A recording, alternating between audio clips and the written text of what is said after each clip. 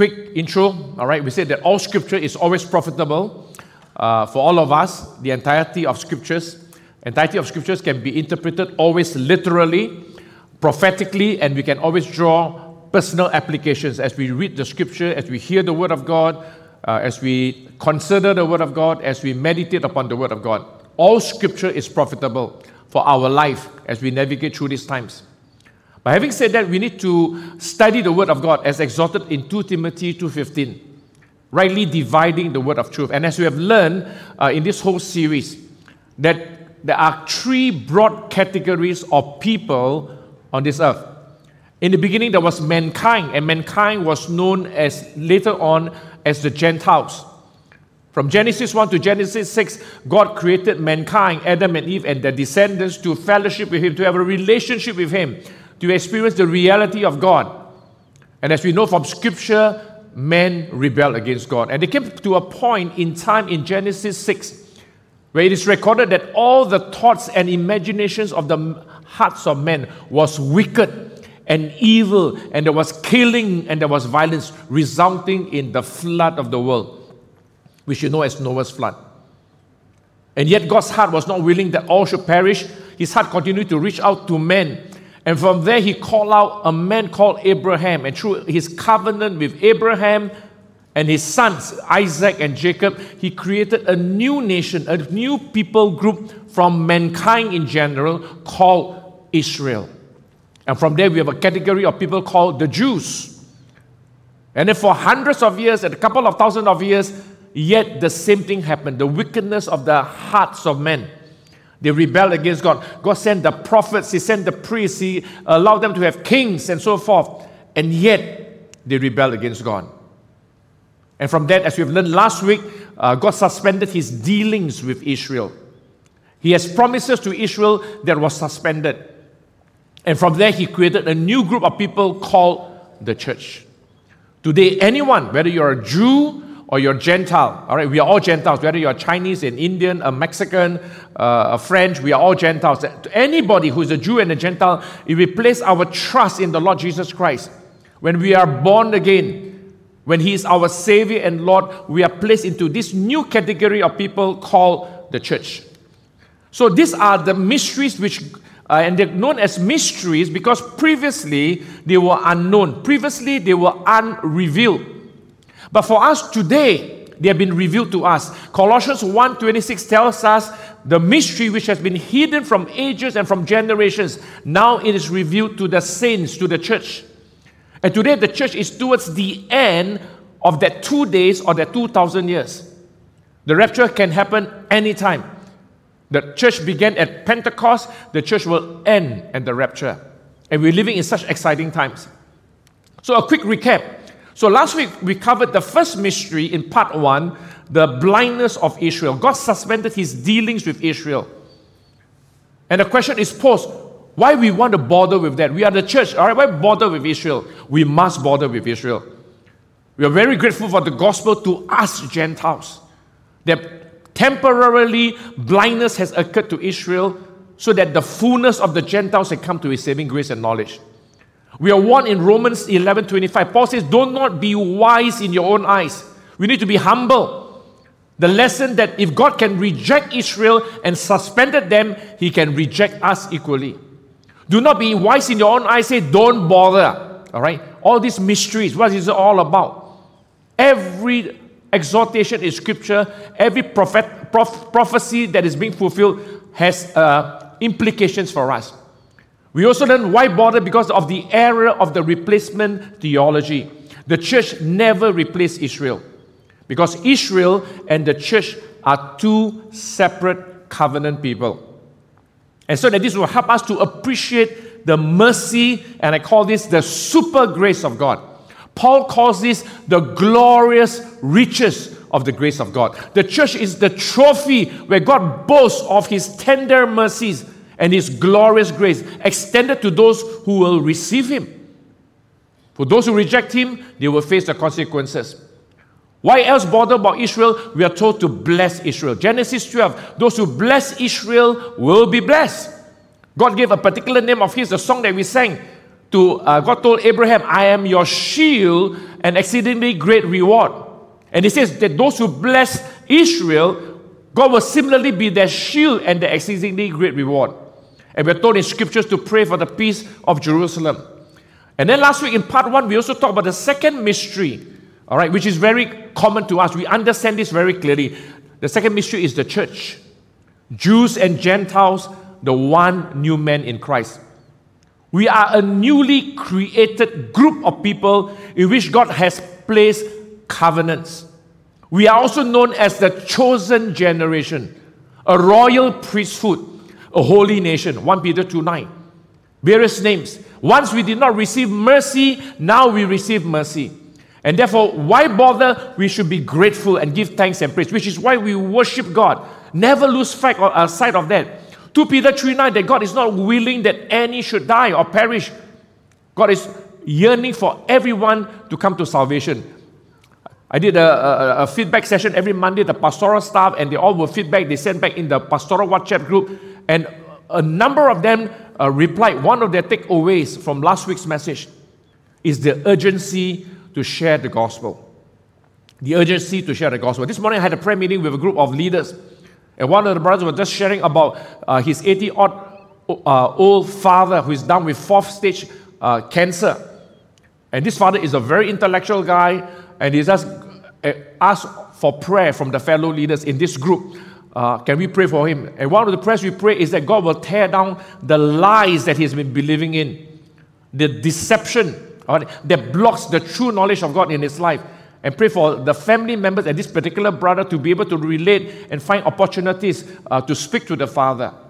And one of the takeaways last week also is about our lifestyle. It should be a lifestyle of repentance. Repentance is metanoia, changing our mind, changing our belief system that influences how we decide, how we respond in various situations. The changing of the belief system must affect our lives. It must change our lives in the end. All right, because we know that there is another mystery which we will talk about next week about the rapture.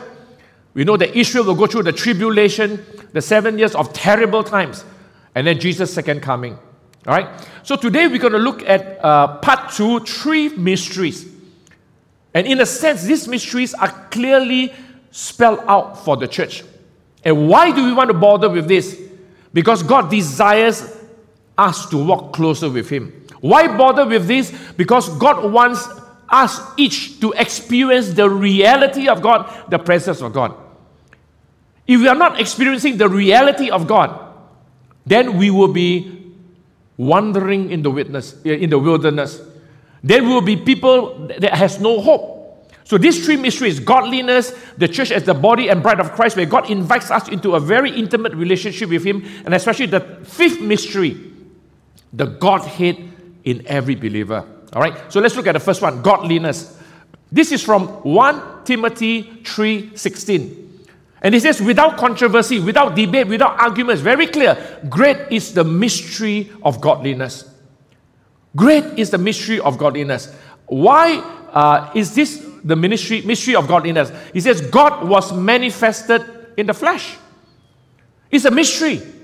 God becoming like you and me, God becoming like a human being, this is the incarnation of Christ. And obviously we know, every Christmas we celebrate the birth of Jesus, but don't take this for granted. To a lot of people, to the non-Christians, to the Jews that they stuck in there, whatever, how can God come in human flesh? This is Jesus, the Son of God becoming the Son of Man. And this is something, as we are in the end times, that the devil, lawlessness, will try to discredit. The devil will try to sow doubts in the minds of men. We know this from 1 John 4:3. He says that every spirit that does not confess that Jesus Christ has come in the flesh is not of God. This is the spirit of Antichrist, which is already now in the world. When we partake of the bread, we remember that Jesus died for us bodily. He did not die for us bodily. We are wasting our time here.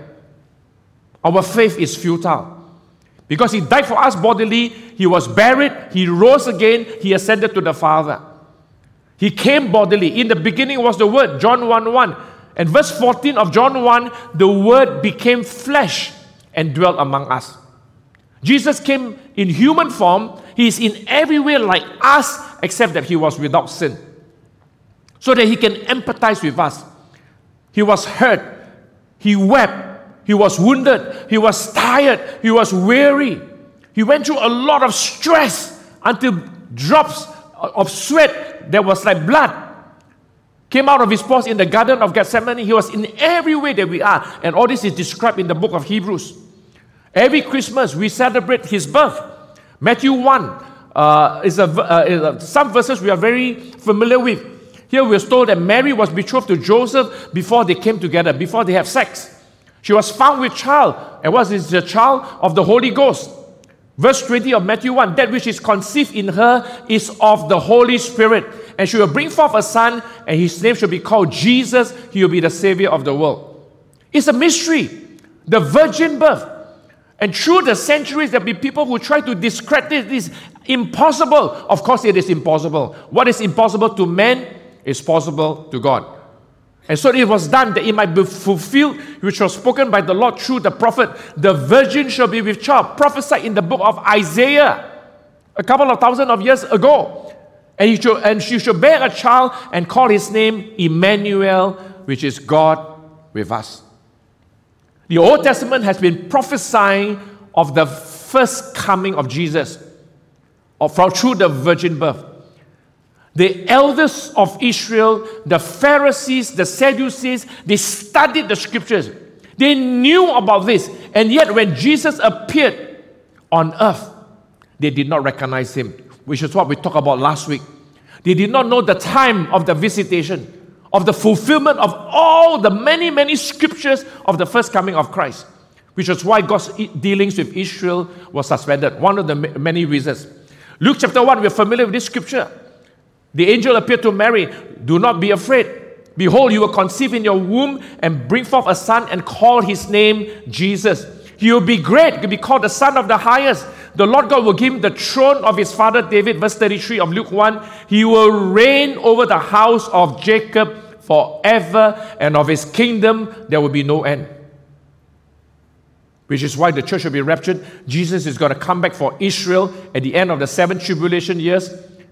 And after the gap of time, he is going to establish his kingdom on earth for 1,000 years and thereafter for all eternity. 1 Timothy 3:16, God was manifested in the flesh. The second phrase, justified in the spirit. The meaning of justified is to be declared or made righteous. It is to be accepted in the sight of God. It is to be validated. It is to be confirmed that it is true. It is being witnessed to. It is evidence. That's the meaning of justified. And the Spirit, of course, is the Spirit of the Holy Spirit. There are 3 incidences, 3 occasions where Jesus, the Son of Man, was justified. Firstly, at his water baptism. In Luke 3 verse 22, a voice came from heaven. You are my beloved Son. He was affirmed by the Father God even before he began ministry. At the transfiguration of Matthew 17, where Jesus brought Peter, James, and John up the mountain, a voice from heaven, a voice came out of the cloud in verse 5 of Matthew 17. This is my beloved Son in whom I am well pleased. Listen to him, hear him. And just after when he entered Jerusalem, in John chapter 12, verse 28, a voice from heaven. Those who were there, they heard that voice. Jesus was justified in the Spirit. He was seen by angels. We know this during his first birth, recorded in the Gospels in Luke chapter 2, verse 10 to 13. An angel said to the shepherds, do not be afraid. I bring you good news, good tidings of great joy. And then worshipping in the clouds of heaven was an angel, a multitude of the heavenly hosts. In Hebrews 1 verse 6, we are told that the angels of God worship him. And when he was in the Garden of Gethsemane, it's recorded that an angel appeared to him, strengthening him. In the Garden of Gethsemane, when he was realizing it was his greatest battle, to obey the Father and to go to the cross, an angel came to strengthen him. There are all kinds of angels. There are warring angels. They are pastoral angels, they are messenger angels, they are ministering angels, and they are angels that will just come to give physical strength to you and I. And that's what they did here with the Lord Jesus, the Son of Man, in the Garden of Gethsemane. He was preached among the Gentiles. If you read Acts chapter 17, Paul had this message for this group of people, the Gentiles, who put a tomb and they inscribed on this tomb, this altar, to the unknown God.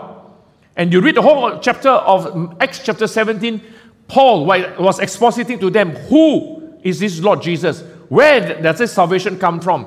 He traced the events from creation and all the way that God has established boundaries. God knows exactly where we live, the houses that we live. He knows our coming in and going out, and that salvation is found only in knowing the Lord. Jesus was believed on in the world.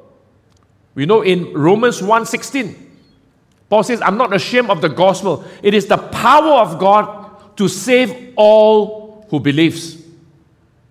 And today, cumulatively, you look at history, a significant, in fact, in my thinking, most of the people of the various belief system, Christianity has the most number of believers. And yet the Bible says in Romans 11:25, until the fullness of the Gentiles come in, then the blindness on Israel will be gradually removed. To everyone who believes, first for the Jew, and then for the Greek, for the Gentiles. And finally, he was received up in glory. In Acts chapter 1, after Jesus rose from the dead, he was on earth for 40 days, preaching and teaching and talking about the kingdom of God.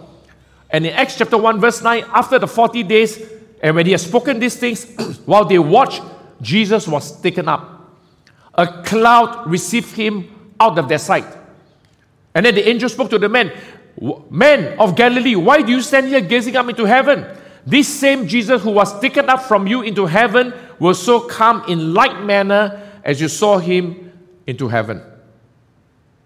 And when he's in heaven, the Father God said to the Lord Jesus in Psalms 110 verse 1, this was prophesied in Psalms 110 verse 1 and repeated in Hebrews, repeated in 1 Corinthians 15. The Father, the Lord, capital L-O-R-D, Yahweh, Jehovah, I am. The Father God said to my Lord, the psalmist says, which is the Lord Jesus, sit now at my right hand. The Lord Jesus is at the right hand of the Father until I make your enemies your footstool. The kingdom of God is here, but it's not fully manifested here. Which is why now he has called forth a new category of people called the church, where all the blessings and all the fullness is given to the church. But for Israel, they have yet to experience. God's new covenant is with Israel and with Judah. Where God said, I will write my laws upon their mind and put it in their hearts. Then all will know me, their sins will be forgiven. It is not fully for Israel, but it is fully for the church. Come and sit at my right hand, the Father God told the Lord Jesus. So that is the mystery of godliness. Mystery number 4, the church as the body and bride of Christ. Firstly, the church as the body and bride of Christ. And Paul says in Ephesians 5:32, this is a great mystery. And what is this great mystery? Paul says, I speak concerning Christ and the church. These are truths we have been well taught, and we know this fairly well. And why bother? Because we need to know that as we go on to look at these mysteries, God desires a very intimate relationship with each one of us. God desires that every one of us continue to experience the reality of the presence of God. So the church as the body of Christ, Ephesians 1:18. Paul says in this prayer that the eyes of our hearts will be open, that we may grasp the riches of the glory of God's inheritance in the church, God's inheritance in the saints, God's inheritance in you and me. We are God's inheritance. We all know it the other way around. We know that God is our inheritance. We are heirs and joint heirs with Christ. God is our inheritance. We inherit God. But here is God saying He inherited us. The glory of His inheritance in the saints. We are so precious to God. He's saying here that we are the trophies. He delights in us to pour His mercy and grace to all who will receive His mercy and grace, which is free, which is by grace that we are saved, not of works. And He put everything under his feet, under the church, his body, the fullness of him who fills all in all. It will take a while to grasp this, that we are so significant in the eyes of God, in Christ. The qualification is in Christ. When we receive this free gift, when we grow in our relationship with God, when we experience the reality of God, then we will experience the fullness of God. Romans 12 verse 4 and 5. We are many members, but we are in one body. There's only one body, the body of Christ, connected to Christ, which is the head of the body. 1 Corinthians 12. The body has many members, and by one Spirit, the Holy Spirit has baptized us all into the body of Christ, the one body of Christ. If we are made to drink into one Spirit, you are the body of Christ, 1 Corinthians 12:27, and each one of us, we are a part of the total body of Christ. The body of Christ comprised of all born-again believers everywhere in the world through the last 2,000 years, beginning from Pentecost, and you will end at the rapture when the last Gentile comes to know the Lord. Ephesians 4 verse 4 to 6, he repeats again, there's only one body. He emphasizes one body. There should be no schism in the body.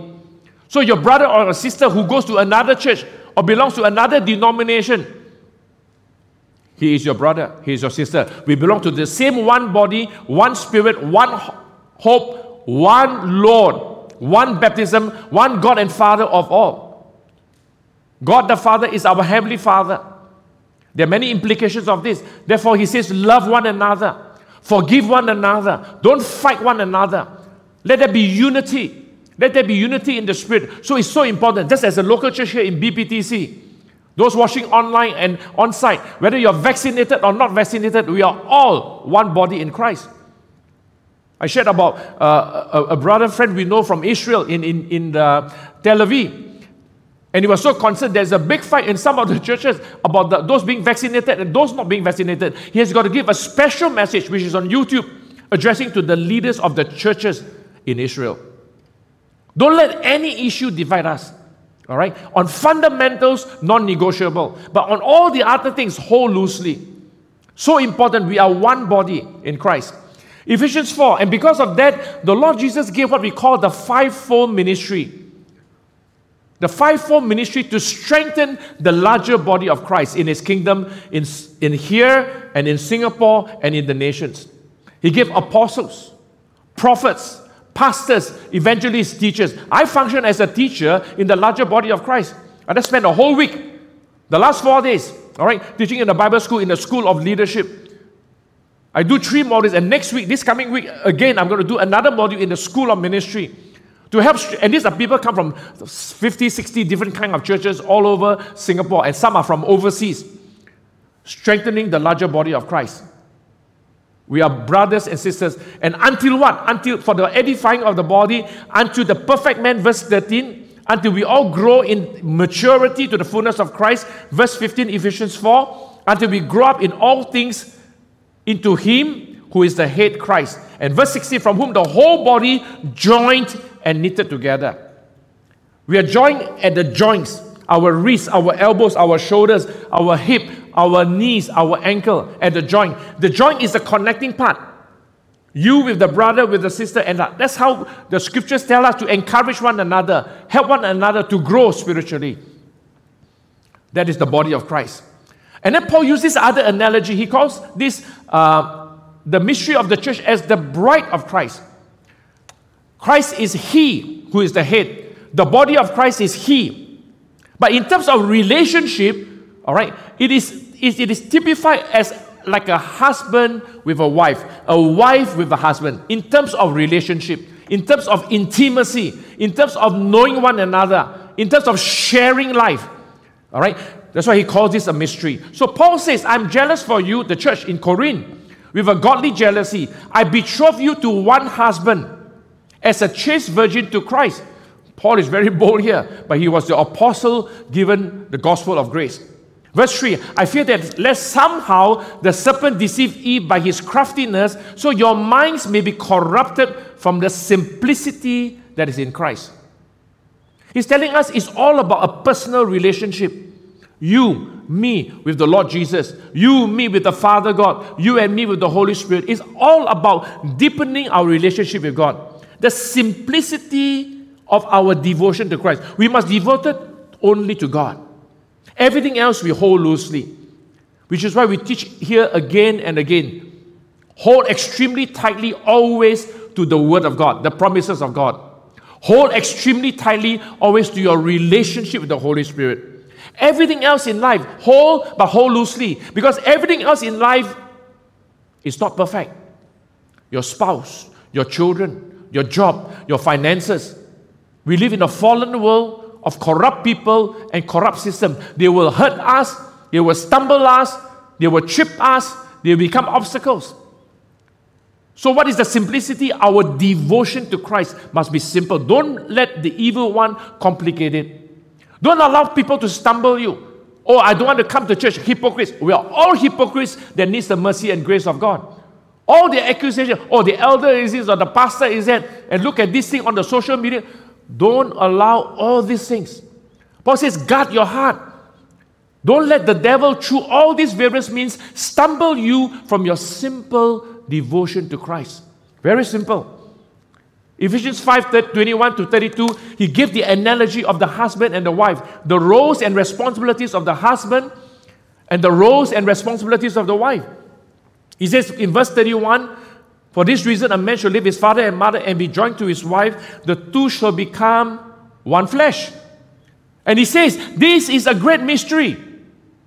Of course, we know, or those of us who are married, husband and wife, or those of us who are single, we have very close relationship. All right? As we submit to one another. But here he's speaking concerning Christ and the church. He's giving an analogy here, but he's saying that even in this analogy, it is a mystery. Christ and the church. How can Christ, who is God, have this kind of relationship with us? We are fallen human beings. But when we are in Christ, our fallenness is buried, atoned for under His precious blood. When we are in Christ, we are considered the righteousness of God in Christ. We have boldness and confidence to go to God. But the process of this is very important. In the process, we learn to deal with guilt and sin consciousness by 1 John 1:9, bringing them under the blood. We learn to pursue a guilt-free, no condemnation relationship with God. We learn to come to God with confidence and boldness. We don't have to bang our heads, fall on the ground. We don't have to beat ourselves up, cut our hands and our body to ask God for mercy and grace. No. Because Jesus has already provided a way for us, a new and living way. There's only two passports to the presence of God. The blood of Jesus. We must always be forgiven, cleansed, and covered by the blood of Jesus. Hebrews 10:19 to 21. And secondly, we always come to the Father God, God Himself, who is holy, who is a consuming fire. We always come to God the Father in the name of Jesus, through Jesus, our high priest of the order of Melchizedek, the highest order. Jesus is our Savior. He is the way, the truth, and the life. And He invites us into this deep relationship. And which leads us to this fifth mystery, the Godhead dwelling in the believer. Colossians 1, the mystery now been revealed to the saints. What is this mystery? Christ in you, the hope of glory. The bottom line of this is, as we live our lives, when we sense the reality of the presence of God in our lives, when we have the reality of God and walking with God, we always have hope. We always have hope. Even in the worst of times, even in the most difficult of times. And Jesus has already said, in the world you will have trouble. John 16:33. In the world there is tribulation. In the world you will be cheated. In the world there will be broken relationships. In the world there may not be justice. It will be unfair. People will be unkind. Your boss may favor somebody more who may not be so hardworking, who may not have produced the results, and give him more bonuses or more salary or more promotion than you. Or you may have been fired unfairly. You may have been jilted in a broken relationship. Life is not fair. All the complaints about life, which is what Jesus has already said, in the world you will have trouble. But He says, in me, you will always have hope. You will always have peace. You always have irene. So the purpose of understanding this mystery is for every one of us. And this is something I've been grappling with, walking with God now for 54 years. To experience more and more of the reality of God in our lives. God's dwelling place have shifted from the Old Testament to the New Testament. In the Old Testament, God's dwelling place was in the tabernacle of Moses. In the ark that represents the presence of God, then shifted secondly to the temple that was built during the time of Solomon, and then repaired during the time of Haggai, the time of Ezra and Nehemiah. And when it was partly destroyed, it was repaired during Herod's reign, the second temple. But after Pentecost, after Calvary, after Pentecost, God's temple has moved from the physical location, which was meant primarily for Israel, to your spirit man. We are now temples of the Holy Spirit. So every believer is a temple of the Holy Spirit. God now, as Spirit, God is Spirit. He is dwelling in you and in me. He's dwelling in every believer, in the entire body of Christ, of many members, of all believers through the ages. That's why this is a mystery. Colossians 2, verse 2 and 3.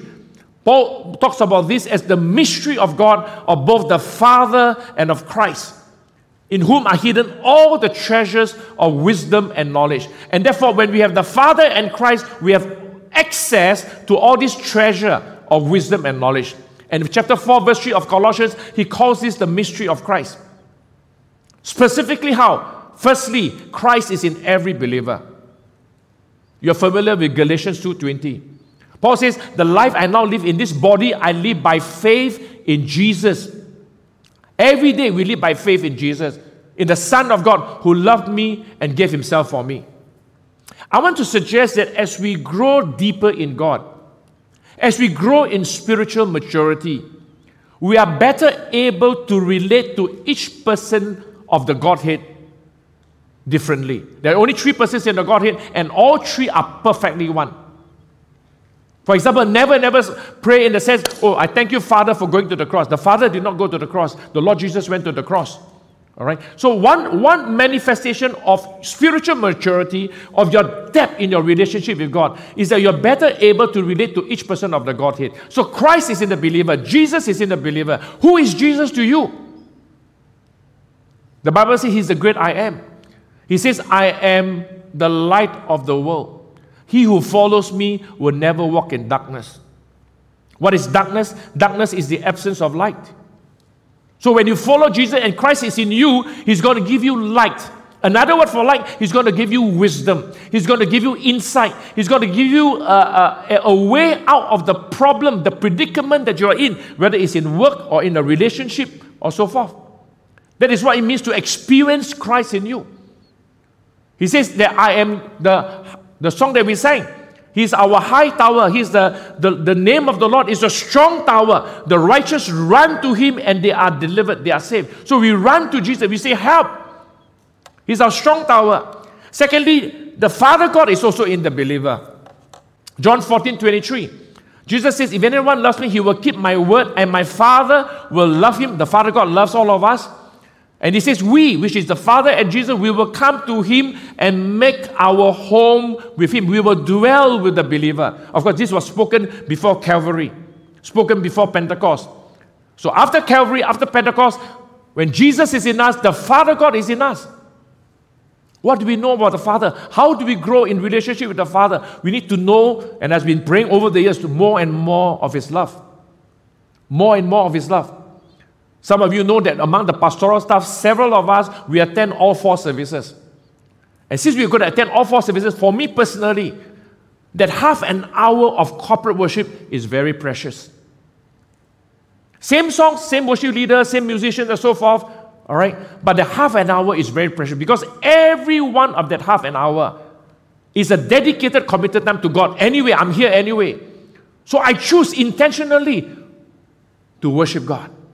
And allow the love of the Father. And there are many things that happen during the half an hour, all right? And every worship service is different.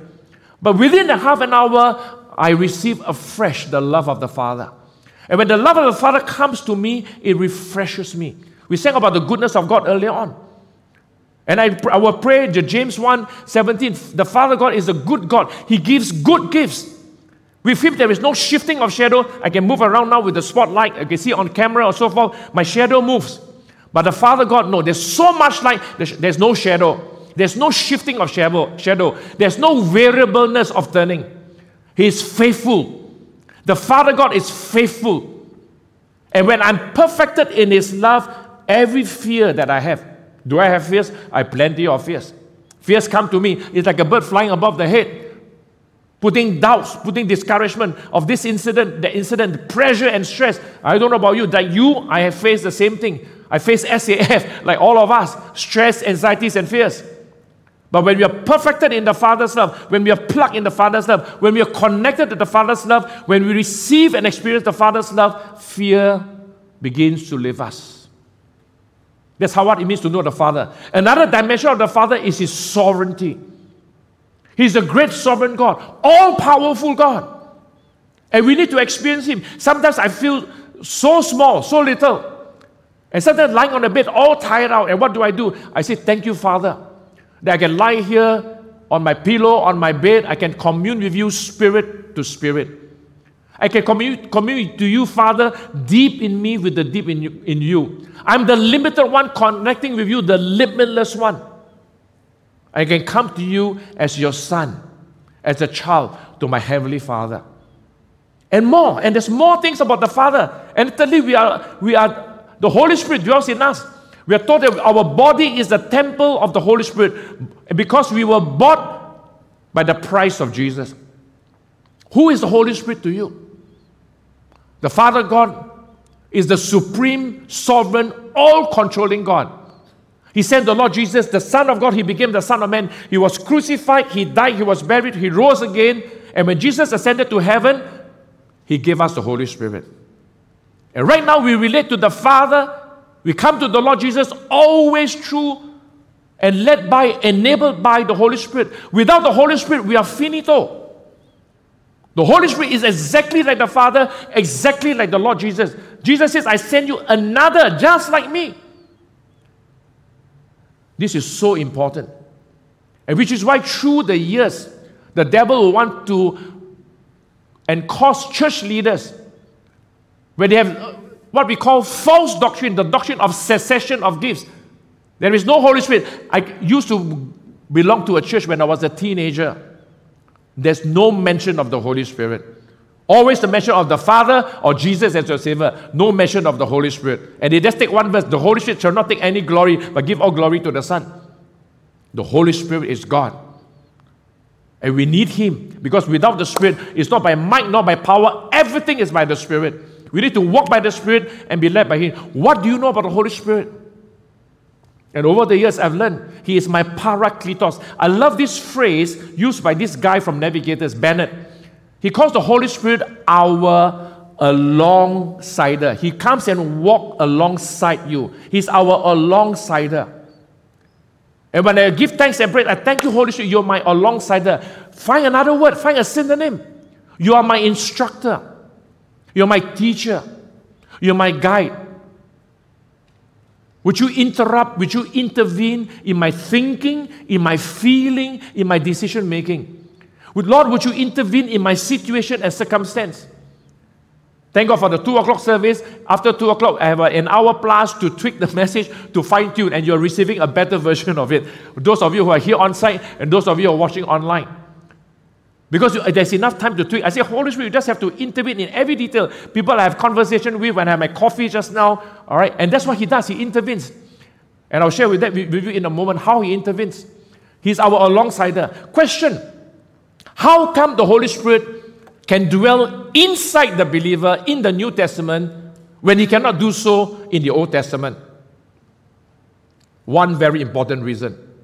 Because in the New Testament, after Calvary, after Pentecost, you and I are forgiven, cleansed, washed by the perfect blood of Jesus. The blood of Jesus covers the believer perfectly. And because the Holy Spirit is holy, set apart, and because we are made holy by the blood of Jesus, He can now come and dwell in us. In the Old Testament, all right, they were redeemed by the blood of goats and bulls. The Holy Spirit cannot dwell in the Old Testament because the blood covering of animal sacrifices were temporary. They were temporary. Only the perfect blood of Jesus can cover us perfectly. The scriptures are all there in the bottom right of the slide. In Acts 20, in Ephesians 1:7 and 1 Peter 1, we are told that we are redeemed, bought with the precious, perfect blood of Jesus, the spotless, blameless blood of Jesus. And therefore, the Holy Spirit is the anointing in the believer. He is the presence of God in you and in me. And the presence of God in you and me never leaves the believer. The Holy Spirit came at Pentecost in the church, in every believer. He will live with every believer at the rapture. He's indwelling present, but the Holy Spirit is always around because He's God. He is omnipresent. He still be around the earth to convict people to sin and leading them to salvation in the preaching of the 144,000 evangelists and so on and so forth. And He's with us forever, permanent. Let me bring this together, what we have covered today.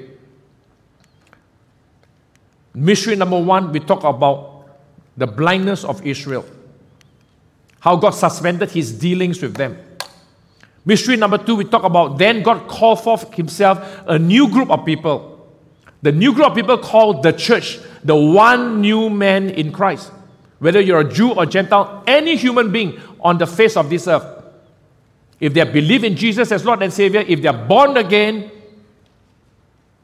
and for those of you watching online, even one or two of you who may be here for the first time, if you've never given your heart to Jesus, if you never received Him intentionally, deliberately as your Lord and personal Savior, I want to invite you to just stay behind. All right, for a time of short prayer. All right, somebody will explain the gospel to you.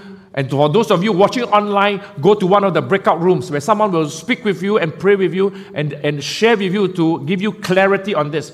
Then you become a part of the church. You become a part of the body of Christ. You become a member in the family of God. You are then adopted into God's family as His son and as His daughter.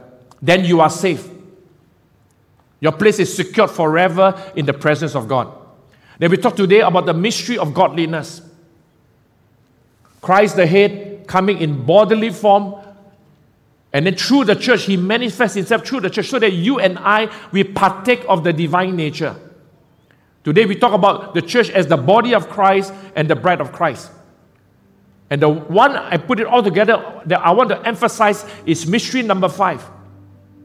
The Godhead dwelling in the believer. Jesus, the Father, and the Holy Spirit. And as we grow and mature in Him, 2 Peter 1 tells us that we grace and peace, the grace of God, the goodness of God, the peace of God, the well-being is multiplied into our lives as we experience the Father, as we experience the Lord Jesus, and as we experience the Holy Spirit. This is in 2 Peter 1 verse 2 to 4. Putting it all together as we end, we talk about these 3 mysteries today. The mystery of godliness, the mystery of the church as the body of Christ. We are a part of Him. He is a part of us. He is our head. We submit to Him as members of His body. But the church also as the bride of Christ in terms of relationship, in terms of intimacy. And God is calling for us to dwell. And then the mystery of the Godhead dwelling in the believer, the Father, the Son, and the Holy Spirit. This is the mystery. Christ in you, the hope of glory. Which means that if God is in us, who can be against us? If God is in us, the battle belongs to Him. If God is in us, we should always have hope. We should always have hope. Even in the dire of circumstances. A few hours ago, I was with a group of people and they were telling me what is top of one of the topics that was on discussion, which is on social media, which I'm not aware of. Just too busy in the last 2 weeks. They talk about this lady called Jane Mazeski. All right, if I can pronounce it, Mazeski. The story of Nightbird. And how she sang a song entitled It's Okay. Thirst And Salt and Light has produced articles, and according to the managing overall editor, he tells me that this is one of the top, in terms of the hits of reading this article, all right, is amongst the top in the last 1-2 weeks. And she wrote a personal blog. And who is she? All right, some of us may not know who is she. She is a young woman from Ohio. She had 3 bouts of cancer. Cancer in her lungs, in her spine, and her liver, barely before she reached the age of 30. And the doctor only gave her a 2% chance of survival, or about 6 months to live. From what I understand from people who have gone through her blogs and so forth, she's a believer. In fact, she's a worship leader, I understand. And in her blog, there are various things that she shared and said. I encourage you to go and read, all right, to give you hope. And I picked up a few of these phrases. She said, I'm still begging, I'm still bargaining with God, I'm still demanding, disappearing. I guess that by means I have all the more reason to say thank you because God is drawing near to me. 2% of survival, she's clinging on to this 2% of survival as told by the doctors. She says 2% of survival isn't zero. 2% is something, and I wish people knew how amazing it is. It is like a dying man clutching at a straw. It's like when you're in such a dark tunnel, you begin to see a little glimmer of light at the end of the tunnel. It's like when you're in the middle of the night and you're looking for when is morning going to come, when is dawn going to come, and you see the morning star. The morning star is the Lord Jesus, is the bright and morning star. She went on to say, God doesn't spare me of thirst. She was thirsty, angry with this cancer, with all this that's happening to her. But he says, God brings water. There is grace at every moment of a predicament. Grace of God coming to her at particular points in her terrible journey. Why did she call herself Night Bird? She said, I had the same dream 3 nights in a row. And in my dreams, I woke up and there were birds singing outside my windows in the dark. Birds singing in the dark. On the 3rd night, she woke up to find her dream had come true. There were indeed birds singing outside her window at 3 a.m. 3 a.m. is a very important time, spiritually speaking. For the witches, is that twitching hour. I think it's also a time where there's a lot of activity in the spiritual realm. All right, some of us know this by experience. We know this is true generally. But 3 a.m. The birds were singing as if it was morning, she wrote. But there was really no sign of the light yet. And in fact, in one of the blogs she talks about, she was in the bathroom on the floor. She was really down and out. She was pissed off with God, disappointed with God, angry. Here is she dying, angry. But she heard the birds singing at 3 a.m. 3 nights in a row. And I wanted to embody that, being somebody that could sing through a dark time. I wanted to embody that. A choice of words. I wanted to embody that, being somebody that could sing through a dark time. Because I was so full of hope and assurance that there would be a morning. That the morning will come.